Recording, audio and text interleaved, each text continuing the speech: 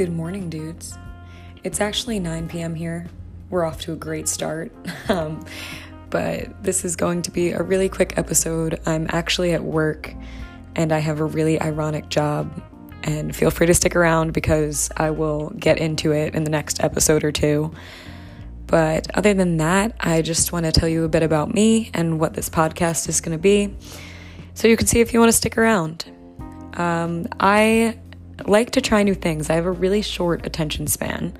So I want to not only share with you some stories, but also tell you about my experiences with experimenting with vegan recipes, even though I'm not vegan, along with a yoga journey that I attempted, setting intentions for yourself, just setting aside some time for you, whether it be a meditation or watching Netflix.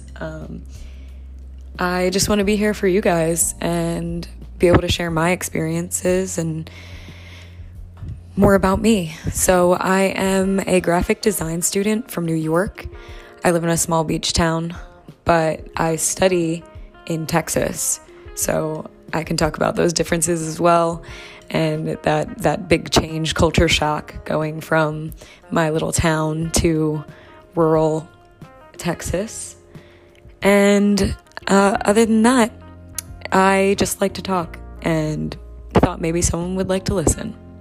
Feel free to stick around. Enjoy.